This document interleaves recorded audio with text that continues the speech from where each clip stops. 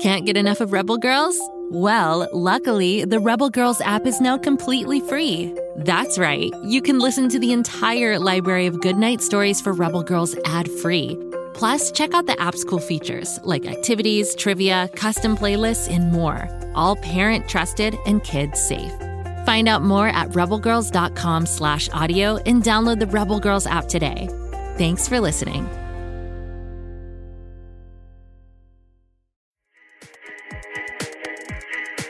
You probably think you know fairy tales. Cinderella, Little Red Riding Hood. You probably think that they're cute and boring.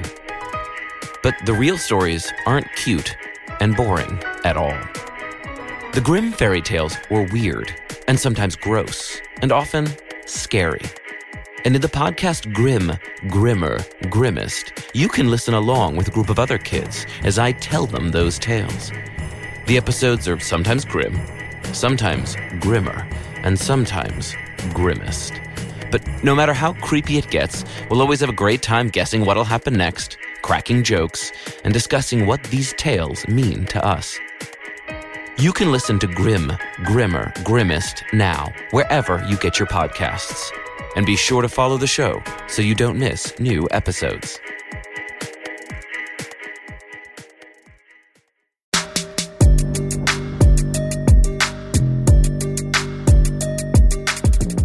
Hello again, R.L. Stine Story Club members. I'm Ivy, your host with the absolute most, and custodian of those strange and spooky tales from the hidden vault of R.L. Stine. Today is a pair of mini-chilling tales. These ghostly tales, Story Club members, might have you battening down the hatches and setting the sails for parts unknown. I call it two ghost ships. You can have haunted houses, haunted hotels, and haunted battlefields, all of which we've covered on the show, devoted listeners. But what about haunted boats? Can ghosts ride the seven seas for decades at a time? Here's one maritime tale that might just prove that chilling theory. Can you believe that a ship with a dead and frozen crew sailed for 14 years by itself? Yep, it happened long, long ago and was reported. On the morning of October 11th, 1775, the whaling ship Herald discovered a derelict boat, the Octavius, west of Greenland. It was drifting among the icebergs in the North Atlantic. Captain Warren of the Herald called out to the derelict Octavius vessel, but received no reply. Concerned, Captain Warren and a small group of his sailors took a longboat over to the silent vessel and boarded her. What they found was terrifying. All members of the Octavius crew, 28 people total, were frozen. Most of the crew lay in their bunks, perfectly preserved by the Arctic cold. The captain was found in his cabin, seated at his desk, pens still in hand, the frozen dead drifting on a sea of ice. Captain Warren studied the dead captain's log. The last entry was made in 1761, 13 years previous. The ship had left for China from England on September 10, 1761. Upon its return to England, the captain took a chance on sailing through the perilous Northwest Passage. Very little was known about this route at the time. The Northwest Passage lies along the northern coast of North America, and it's a trade route used by ships to travel from the Pacific Ocean to the Atlantic Ocean via the Arctic Ocean through the Canadian Arctic archipelago. According to the ship's log, the Octavius's last recorded position was at Point Barrow, Alaska, and it was found by the crew of the Herald in Greenland. Are you still following me here? That means the Octavius sailed the hazardous icy Northwest Passage with a ghost crew. Captain Warren and his sailors made haste back to the Herald to recover from the shock what they'd seen. But in the night, the wind and current carried away the Octavius with her frozen crew. The three-masted schooner was never seen again by Captain Warren or anyone else.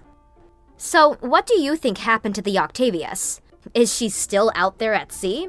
Or did she eventually drift into an iceberg and go down, her and her frozen crew shipwrecked forever at the bottom of the ocean? You decide. And now we go on to tale number 2 in today's ghost ship saga. Arguably the most famous of maritime mysteries is that of the Mary Celeste. Often, when the subject of ghost ships comes up, the Mary Celeste is the number one story mentioned. The Mary Celeste, a brigantine merchant ship, was discovered in the Atlantic Ocean in December 1872.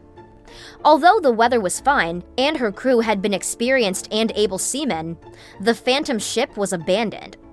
The Mary Celeste was in seaworthy condition as well, still under sail and heading towards the Strait of Gibraltar. She had been at sea for a month.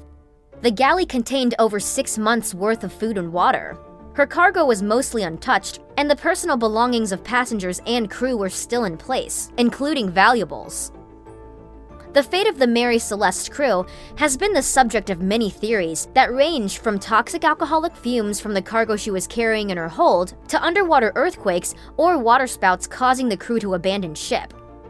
Still, other explanations involve lurking sea monsters from the bottom of the ocean taking the crew, or space aliens from the heavens swooping down and abducting the crew in their flying saucers.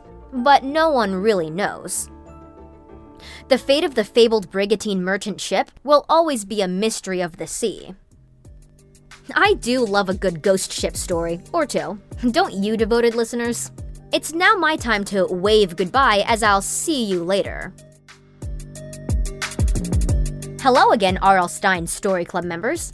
I'm Ivy, your host with the most, and custodian of those strange and spooky tales from the hidden vault of R.L. Stine. Today is another chilling tale.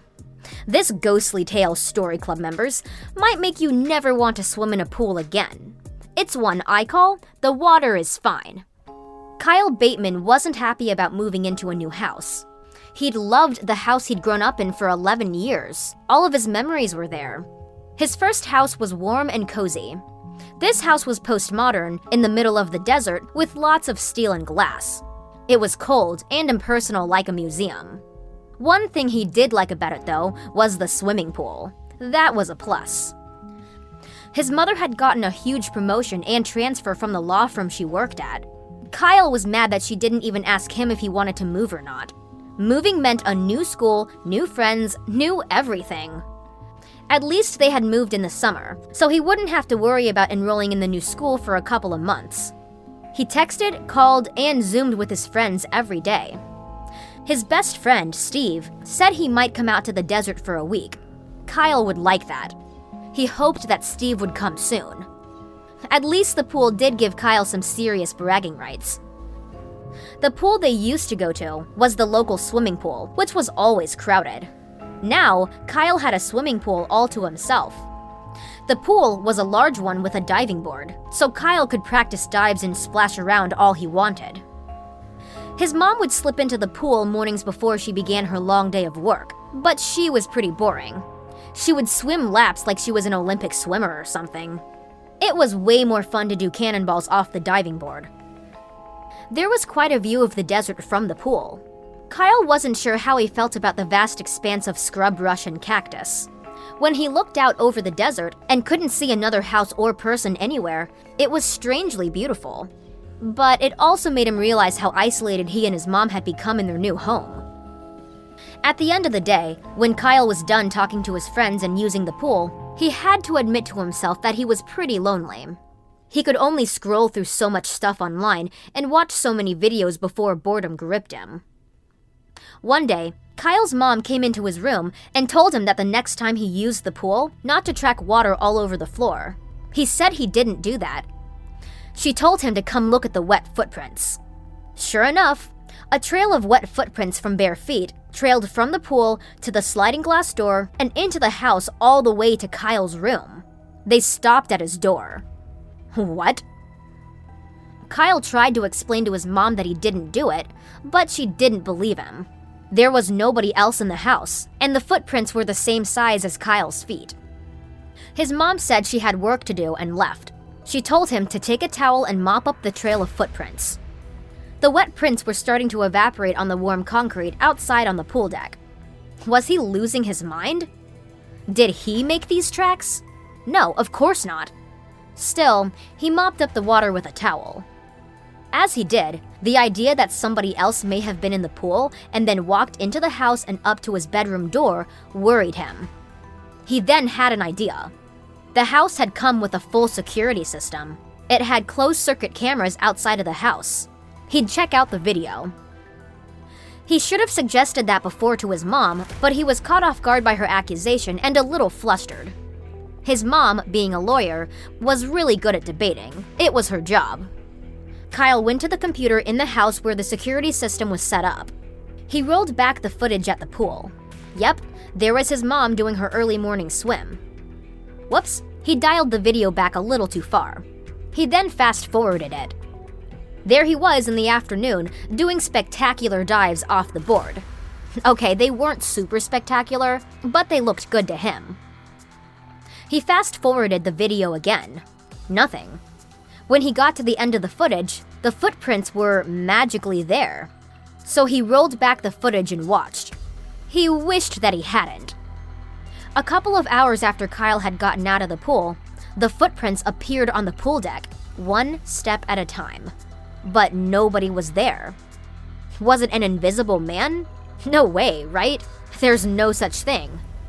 Then, the second part really disturbed him. The footprints moved right inside the house. Whoever or whatever made them didn't open the door. Was it a ghost? Kyle ran out of the room and into his mom's office. He opened the door and barged in. She was on a call. She scolded him, telling him she was with a client. If he was hungry, he should order food and have DoorDash deliver it. He tried to convince her to come look at the video. She shooed him out of the room and slammed the door, annoyed. So much for Mom. Kyle went back into his room and shut his door. He looked up the address of the house, seeing if he could find any information about it. He found a news article. The family that moved here before had a boy named Timmy Lowe. He was Kyle's age, and he drowned in the pool when he dove off into the shallow end and hit his head when his parents were away. In their grief, they put the house on the market soon after that. Did the wet prints belong to Timmy Lowe? A chill shuddered through Kyle. He and his mom had moved into a haunted house. He didn't care if his mom was on the phone. She needed to know. They'd better get out of here right away. As he opened the door to his room, he saw the fresh, wet footprints again. They trailed through the house and up to his door where they had stopped. Kyle screamed and ran out of his room. In his haste, he slipped on the wetness and fell on his back. He struck his head on the hard, cold tile floor. It dazed him, and he laid there a moment. In his blurred vision, a boy stood over him. He was wearing a swimsuit and dripping wet. "Hey, Kyle," the ghost of Timmy Lowe said. "Come out to the pool with me and play. The water is fine." Okay, don't get me wrong. I love a good pool party, but not one hosted by a ghost. I think I'll pass. I wonder, though, what Kyle Bateman is going to do. Is he gonna accept Timmy's invitation, or is he going to run to his mom? Will she even believe him? One way or another, it looks like Kyle's all wet, but he did make a splash with a lonely ghost.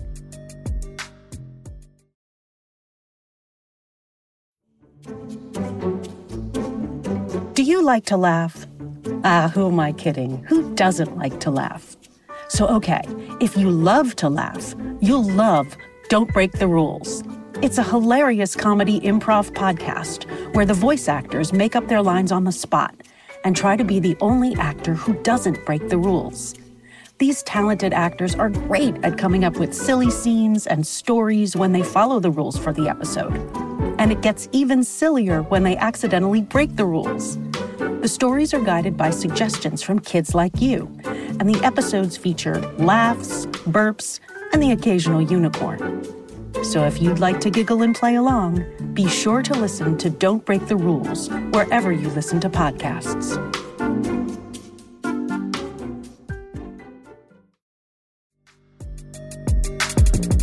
Hello again, R.L. Stine Story Club members. I'm Ivy, your ghostly host and custodian of those strange and spooky tales from the hidden vault of R.L. Stine. Today is another chilling tale. This particular ghostly tale, Story Club members, might make you run for the hills rather than pop into your local library. It's one I call The Time Is Now. Molly Taylor loved to read. She read fiction, nonfiction, and everything in between. But she didn't like e-readers. Nope, she preferred the touch, feel, and even smell of books. Molly had quite a few books at her house, many of which she read and reread often, but she was also a regular at the school library. During recess and after school, Molly would frequently spend time there. She loved the coziness of being surrounded by books. To her, they each contained ideas, and you could be anyone you wanted to be in a book. All you had to do was open it, and you'd become the character you were reading, seeing the world through his or her eyes. Molly secretly wished something exciting would happen in her real life, and not just in her literary one. Molly had returned all the books that were out on loan, so it was time to check out more. She chose 5 new library books and put them in her backpack. However, when Molly returned home after school, she noticed that one of the books in her backpack wasn't one she'd chosen. Molly figured she must have picked it up by mistake. It was an old-looking book with a black leather cover. "The Time Is Now" was printed in gold letters on the cover and the spine of the book. But the really strange thing is that the book did not have an author. When Molly opened the book, she also saw that it didn't feature any publishing information. "The Time Is Now" was a book with just text in blocky letters, like from an old typewriter. So weird. Plus, it was unusual that the librarian hadn't noticed the book as she was checking out. Molly read the first page of the bizarre book. It was written in the second-person point of view, which meant everything was referenced as you. So, the first sentence read, "You will discover a large sum of money, and possessing it will bring you much uncertainty." The story went on to describe how she would find it and what she would do. After a couple of pages, Molly put the book down, her eyelids heavy, and fell asleep. The next morning, Molly was walking to school and found a fat leather wallet on the sidewalk. Picking it up, she discovered there was $1,500 cash inside. Whoa. Then, Molly remembered the book. This is exactly what it said would happen. I mean, the book didn't say how much money, nor did it describe the wallet. But still, what a weird coincidence. Molly stuffed the wallet in her backpack and went to school. During class, she thought about what she'd do with all that money. $1,500 would buy an awful lot of books and candy. By noon, however, she showed her principal what she'd found. He said he'd report it to the police, as the owner was most likely looking for it. She later learned that the man who lost the wallet was buying a used car because his old one had broken down and he couldn't get to work. If she had kept the money, it would have caused that person a lot of pain and misery. The book had said that would happen too. When she returned home, Molly read the next chapter of The Time Is Now. The book said she should look both ways before crossing the street. The next day, Molly was about to cross the busy town street. The stoplight lit up the walk signal. As she was crossing, a red sports car ripped through the traffic light, missing her by inches. It was only because Molly was on guard from what she'd read in the book last night that she was able to jump back in time. Fortunately, there was a policeman who pulled the driver over and gave him a ticket. When Molly double-checked the book, it said that's exactly what would happen, that the reckless driver would be in trouble. The book was exciting, but it also made Molly afraid. The Time Is Now seemed to accurately predict the future. 2 events happening exactly as written did not seem like a coincidence any longer. This was no random note discovered in a fortune cookie after a Chinese food dinner. It's like the book was prophetic, capable of making magical predictions. As thrilling as it was to know what her future was, it was also scary. What if Molly read that she might die tomorrow? What would she do then? She couldn't unread it. Molly decided to return the book to the school library. Maybe the librarian could give her some more information about it? When Molly tried to return the book the next day, the librarian gazed at it suspiciously. She checked the computer, and no book with the title "The Time Is Now" was in the library system. The librarian thought that Molly was playing a joke on her, though Molly tried to assure her that she wasn't. Molly didn't know what to do with the book, so she decided to sneak it back onto the shelf. Let it be somebody else's problem.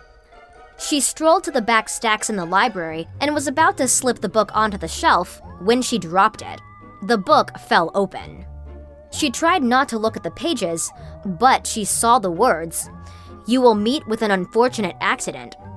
She stifled a scream, put the book away, then ran out of the library. After that, Molly was careful. She did not walk under ladders, avoided crossing streets whenever possible, and was even extra careful about stepping into the bathtub so she wouldn't slip. The thought of meeting with an unfortunate accident haunted her day and night. It affected her sleep.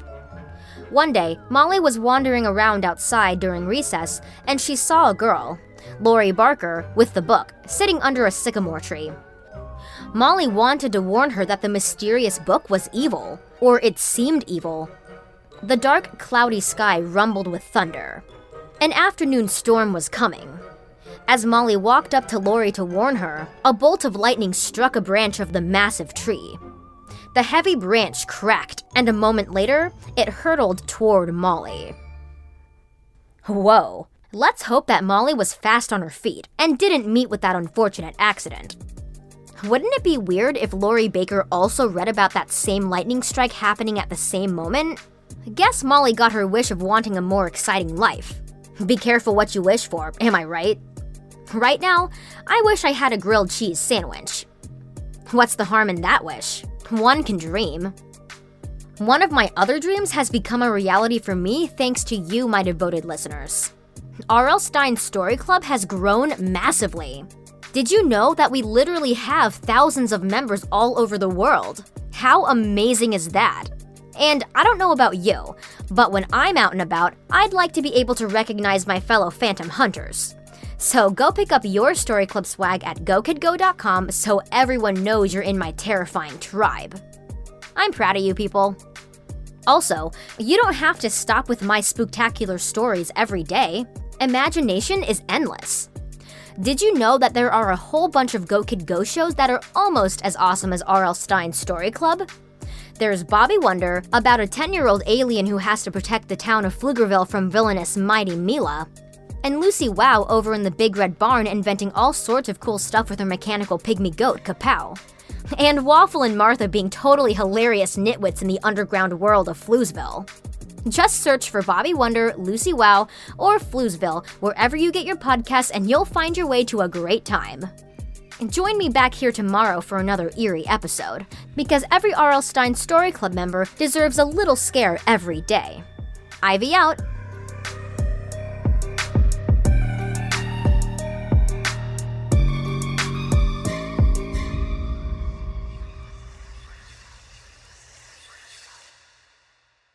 Go Kid Go!